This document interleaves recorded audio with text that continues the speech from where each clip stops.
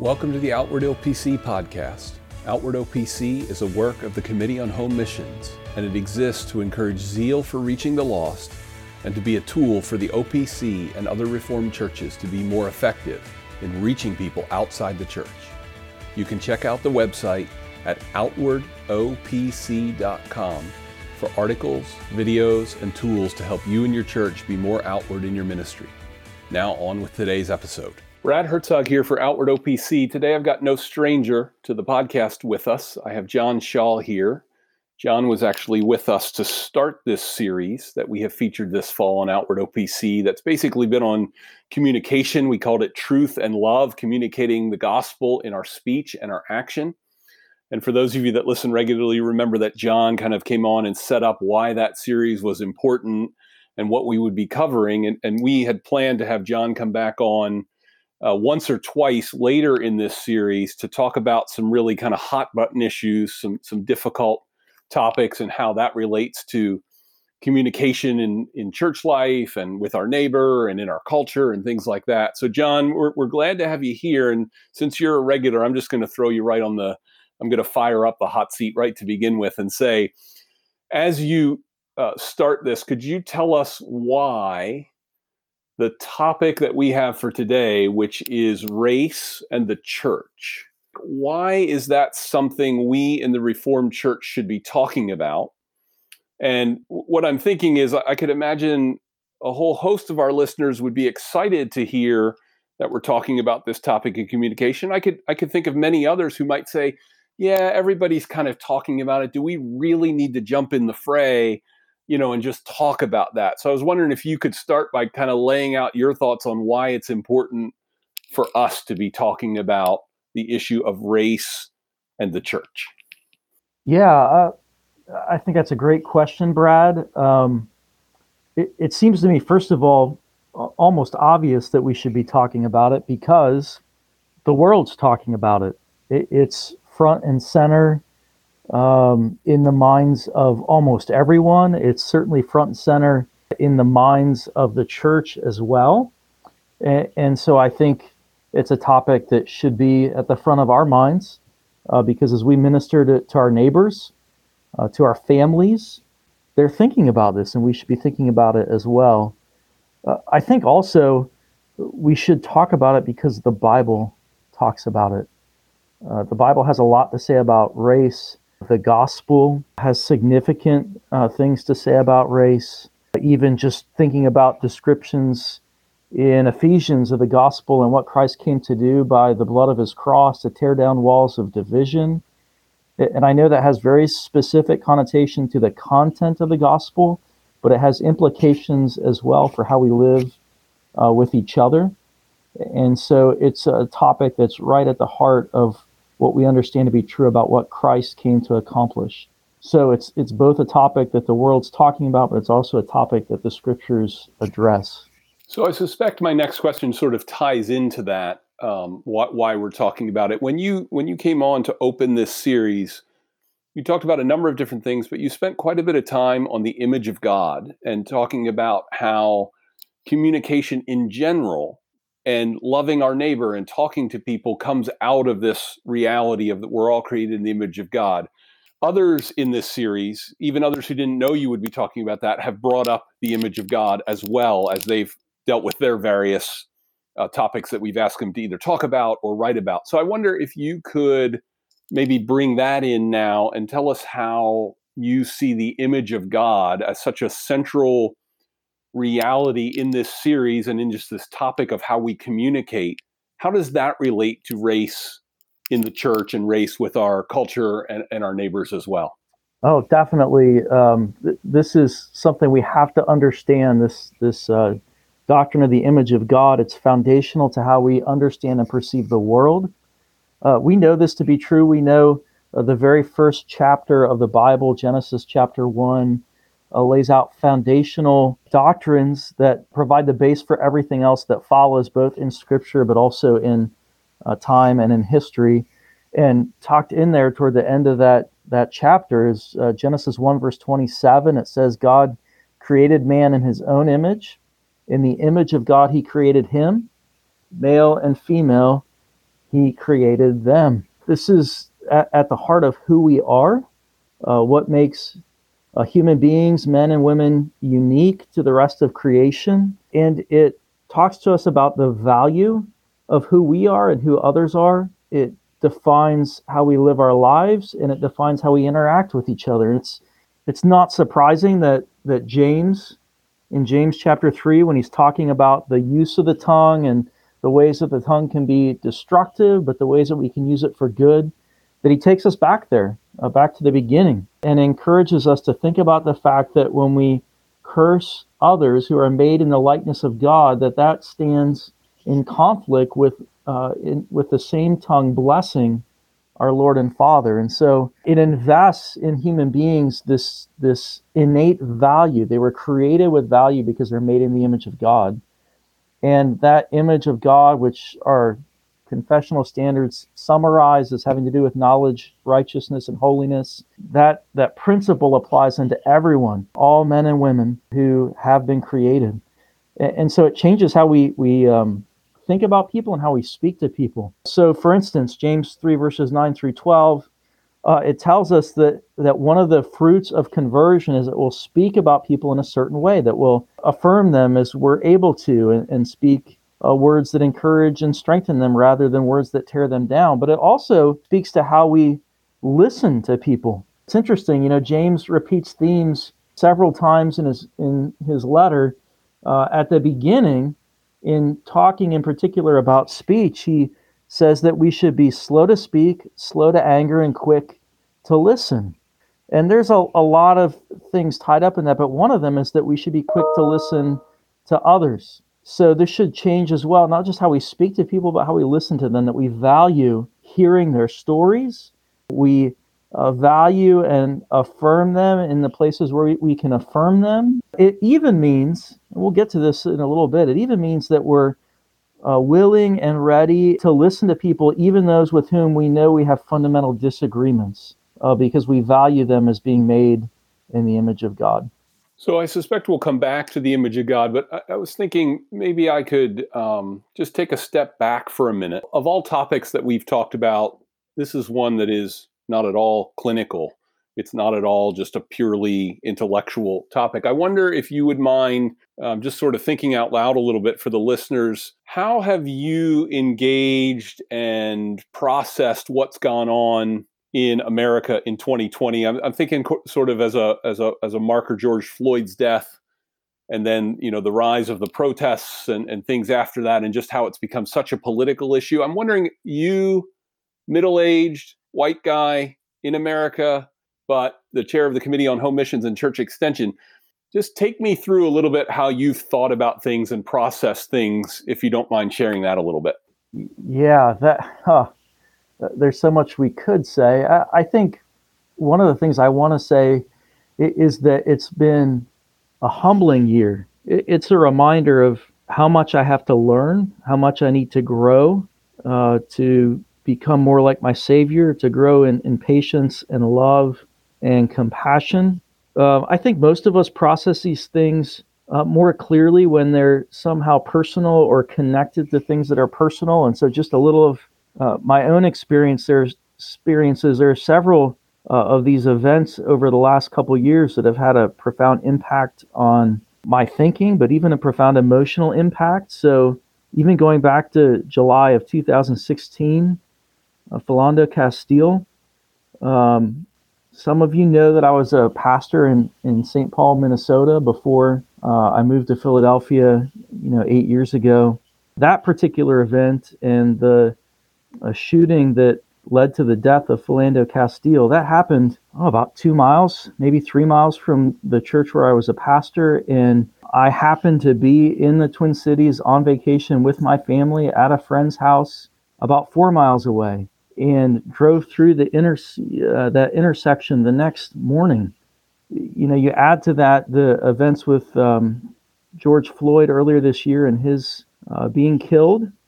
Again, in the Twin Cities, some of the protests were nearby, again, to the church where I was a pastor. And again, this summer, we were on vacation as a family, and I intentionally drove through some of those neighborhoods just to be reminded of what had happened.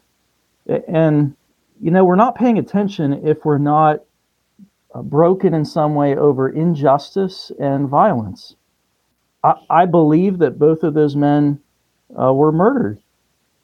And I need to wrestle through that. What does that mean about how I speak and how I listen to people who've been profoundly impacted by those circumstances? What does it mean that two men who are made in the image of God were struck down unjustly? That should cause us grief and sorrow, and it should cause us to stop, even to reckon with ourselves and how we deal with these issues, with inequalities and injustice that we've watched and been silent over, or even ones that we've perpetuated. And so, to me, the most significant response has been to just be quiet, to pray, to read resources that can be helpful to me, to think about issues of race in more careful ways, to confess my own sin where it needs to be confessed, to pray for those who are suffering. And then I think maybe most significant for me has been to talk to people, friends who, because of race and background, have faced oppression in a variety of ways. And to, as best as I'm able, put down some preconceived notions and listen really carefully. And that's been, for me, the last 5 or 6 years in particular, just a desire to be much more quiet and to listen more carefully and be willing to have my own views challenged and to not feel threatened by that. If I could push that maybe just a little bit further, as much as you're comfortable, could you share a little bit how you've helped your family think about this? What kind of dynamic people might not know, your situation, how many kids you have and things like that. Would you be willing to share a little bit about the types of things without putting your kids on the spot or singling them out or anything like that? Just kind of the types of things that have come up, the types of dynamics that maybe you've thought about that might help other people think about things. I suspect a lot of listeners on this topic might be thinking, what should I be talking about? Who should I be listening to? And I just wondered if you've had any interactions with your family that would be enlightening to listeners. Yeah. So my wife, Ann, and I have 5 children. They're between the ages of 8 and 23. All of them either attend right now or have attended Philmont Christian Academy, which is a Christian school here in the Philadelphia area. My wife is also a high school teacher there. The school it has no racial majority. So it's a diverse school, which we're really thankful for. And it does mean that my children have had conversations that I didn't have growing up, because their experience and their collection of friends is much more diverse than mine was growing up. It means my wife has had, discussions in her high school classroom that have been hard with young people with differing views who are emotionally attached to those views, and she's had to kind of shepherd students through that, and we've had to shepherd my kids through it. And we could add just this additional aspect that our youngest daughter is adopted. She's Mexican American, and without getting too far into politics, questions about building walls and those kind of things, and even some of the insensitive ways that those things have been communicated, they agitate my children when they hear insensitive comments in that way, because they see their sister and they see her, in their opinion, being devalued because of race and ethnicity. And so we've had to grapple with the stuff with our kids. It's been valuable. We have good friends in the school, parents and their children who have helped us in a variety of ways. And some of them probably don't even know they've helped us, but just sharing their own experiences that's been a valuable thing for our whole family. So we're, just barely on the road. I did want to say, I'm entering into this topic is difficult in that I feel like I have so far to go to even come to the beginnings of an understanding of how to be useful and how to be an encouragement to people who've suffered. But I also believe it's significant and we should be willing to do that work. You had mentioned earlier, just a few minutes ago, the idea of one of the things that you've either learned or taken opportunity to do is be a little bit quieter, listen. One of your posts on it was called A Time to Listen, where you shared your reflections and an article from Shai Linne. That was one of the top viewed and top read posts. And I wonder, when you say a time to be a bit quieter, a time to listen, we all know what you mean, but it's also a little bit difficult to figure out what that exactly looks like when you're quiet and listen. Who are you listening to? And I don't even necessarily mean like, you don't have to even give me names and political leaders and things like that if you don't want. I'm just thinking, who do you talk to? Who do you listen to?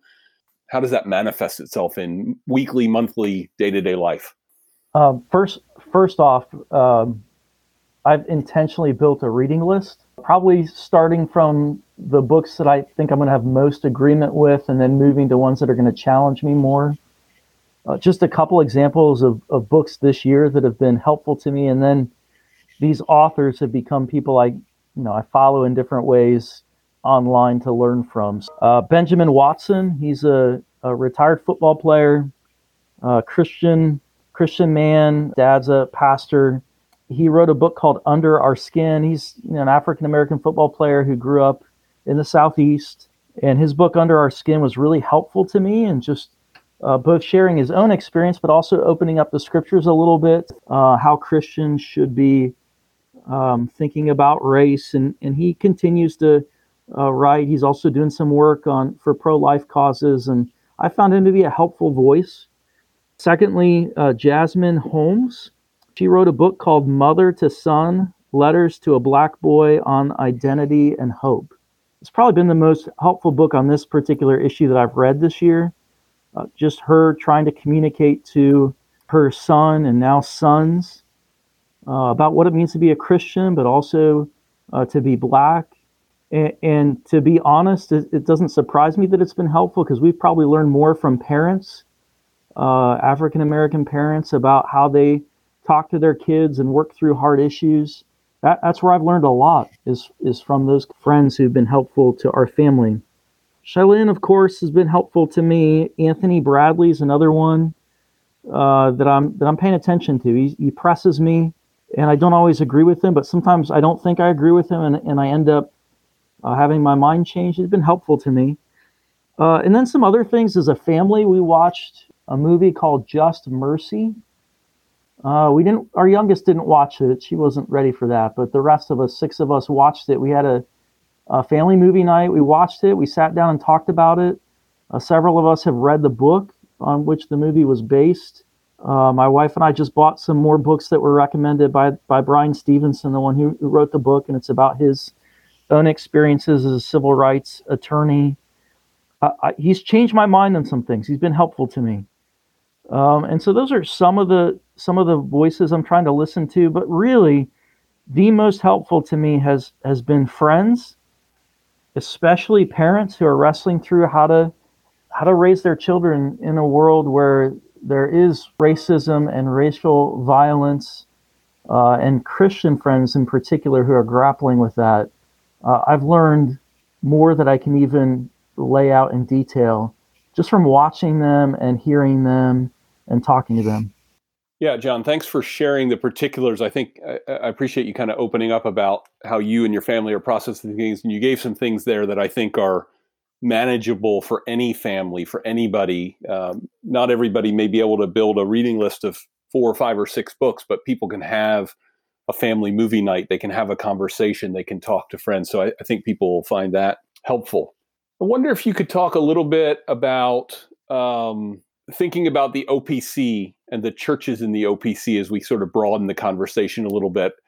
I'm guessing most people aren't going to point to the OPC as cutting edge on this issue, and that's fine. But what I have found interesting in working with you and working with others is there's some really good things going on in the OPC and in OPC churches that probably a lot of people don't hear about.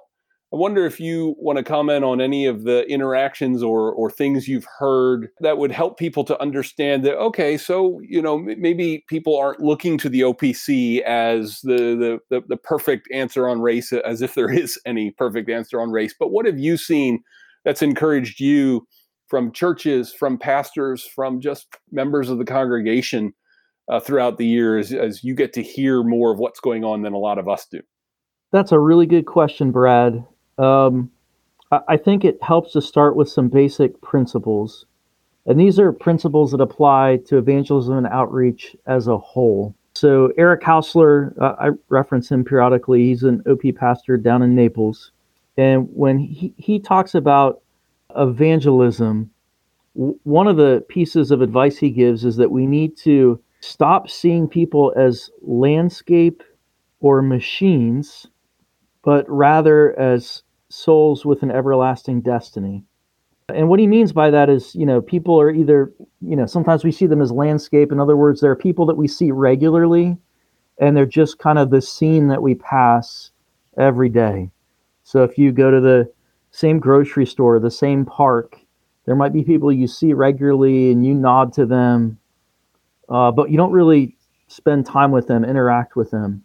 And then machines would be people who serve us. So the barista at the coffee shop, the clerk at the grocery store, people that we that serve us in a variety of ways that we sometimes almost forget that they're people made in the image of God, because they're there mostly to accomplish something to help us.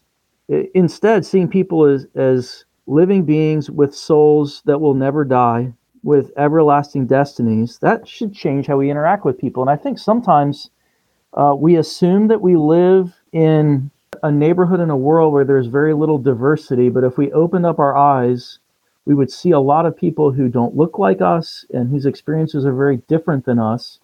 And there's value in slowing down and knowing those people, asking them questions, hearing their experience.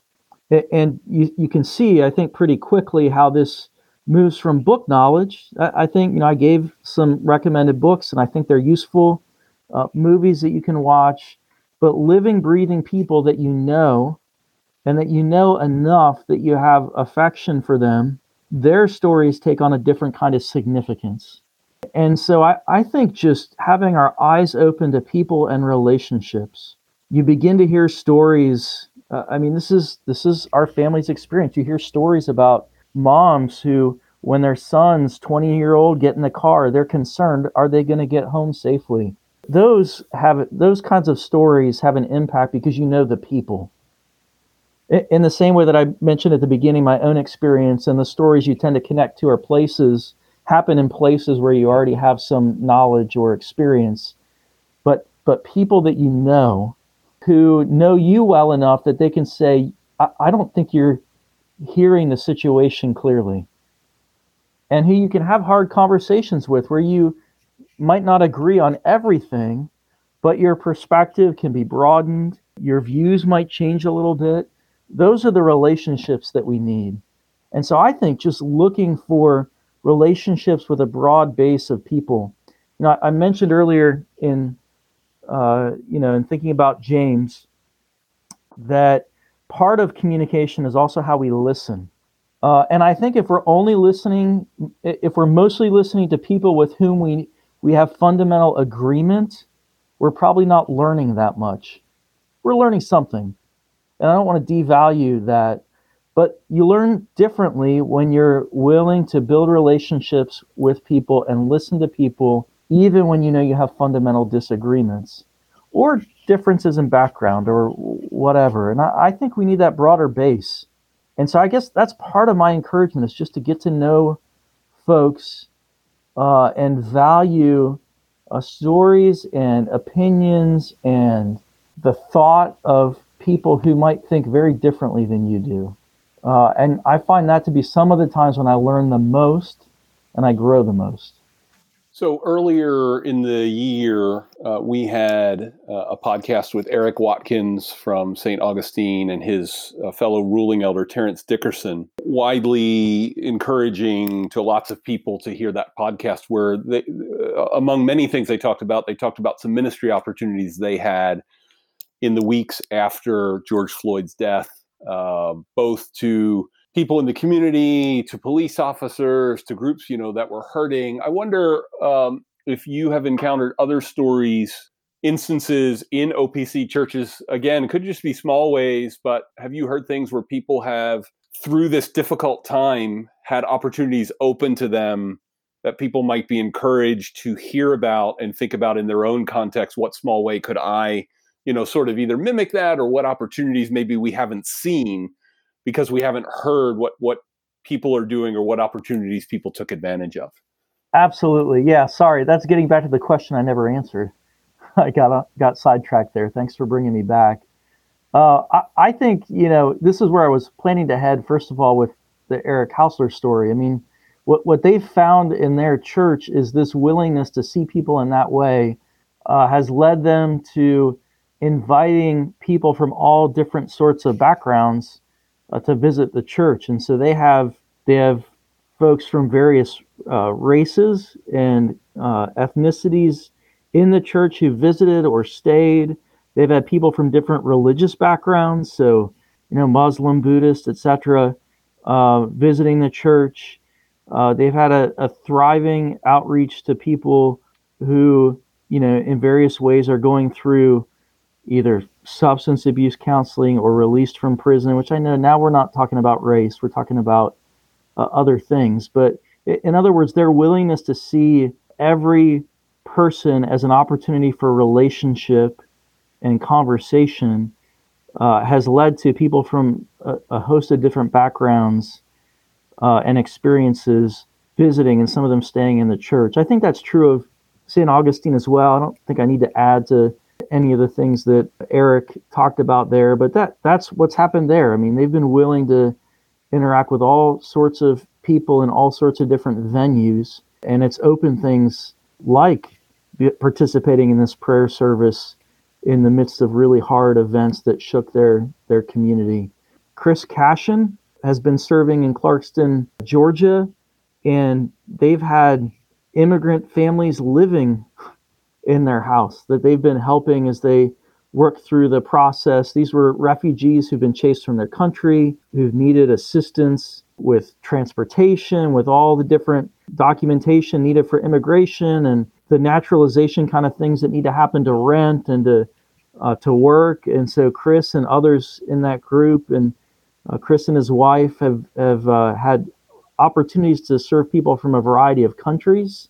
And, I could come up with others from, other examples as well. But I think just looking for those opportunities, whether it's organizations near your church that already exist that create those opportunities, or whether it's, going to the same coffee shop or restaurant over and over again to the point where you can start to have conversations with people who work there or people who are frequently there eating. Those open up opportunities for us to meet and talk to people from a variety of backgrounds and races.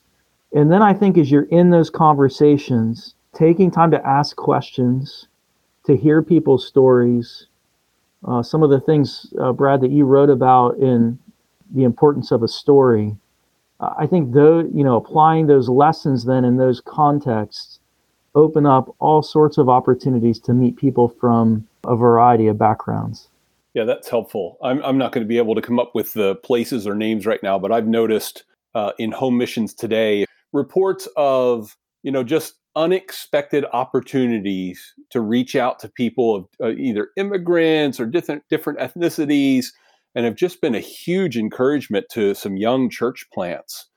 We've sort of touched on this, John, but I'm going to come back now to the image of God in particular. It's true of a lot of topics today. You and I talked about social media quite a bit in the intro podcast we did for this series, and we don't have to talk specifically about social media, but communication in a hot button topic like race, it's very easy, especially in the world we live in, for this to become about an idea, about politics, about institutions, and lose the idea that this is about people. Maybe more than any other topic we've talked about so far. This is about people and hurting people and people who are hurting. And I wonder if you just have some thoughts about, as we circle back, as we kind of wind down on this topic in the image of God, just draw some thoughts on how we can focus on the people aspect of this, whether it's making an announcement at church, whether it's certain posts that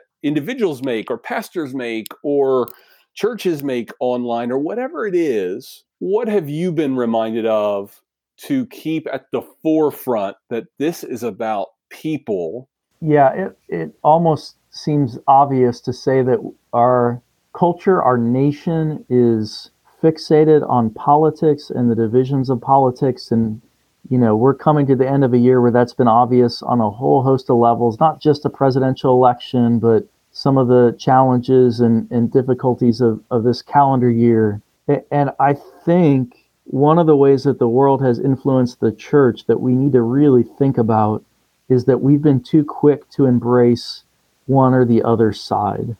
And what that does is it reduces these issues to, like you said, sound bites, but it also reduces it to parties or institutions that aren't the church. And I guess part of what we need is an ability to hear people well. We have a Savior who's compassionate, who loved people, who was quick to embrace people in the Gospels that religious leaders were shunning or openly rejecting. And I know there's nuance there, and I get that, but we need to model his compassion. He's also an empathetic and sympathetic Savior and High Priest who hears well the pain and suffering of the oppressed, especially the pain and suffering of his children. I know that's an emphasis, but if you're reading the Psalms and the prophets and you're not seeing compassion and concern for those who have been oppressed in a variety of ways, then we're probably missing something we need to see. And that should be guiding us in times like this year, where between a pandemic and great loss and concern over an election and rights that will be gained or lost, or wherever you fall on that spectrum, and issues of race and violence and loss of life, the church's response should be one of compassion, empathy, and sympathy, to listen well to those who are suffering. A passage to consider is maybe Psalm 146. It's a psalm of praise. It opens up, the end of the book of Psalms. But there's also a description of our Redeemer. And it's interesting, the full picture of what God is doing and the descriptions that are there that you find echoed in the gospel, that he cares for the oppressed, he cares for physical needs, he cares for emotional needs, and he saves from sin. Maybe I should say it the other way. He saves from sin, and in doing that, he also cares for physical, spiritual, or physical, emotional needs, and he's concerned for those who are oppressed. And I think that's a message we need to hear, because if our Savior cares for us in that way, he's called us to care for others in a similar way after the example of our Savior. He's not primarily an example, but he is an example. And we're called to be conformed to his image. And to so quickly divide and pick up sound bites and join organizations, to identify ourselves by organizations in such a way that we shut off conversation with a variety of people, it just seems counter to that image. Thanks for your time today, John. I think that people will find this helpful, and I know that we're going to have you back again for another hard topic, which people will hear in the future. But thanks for taking the time today and kind of digging into a difficult topic, and we'll look forward to having you back. Thanks, Brad. Glad to do it. That's it for today's episode. You can go to the website at outwardopc.com to check out more resources, and you can sign up for our email list where you will receive notifications when new things are available. Until then, we'll see you next episode.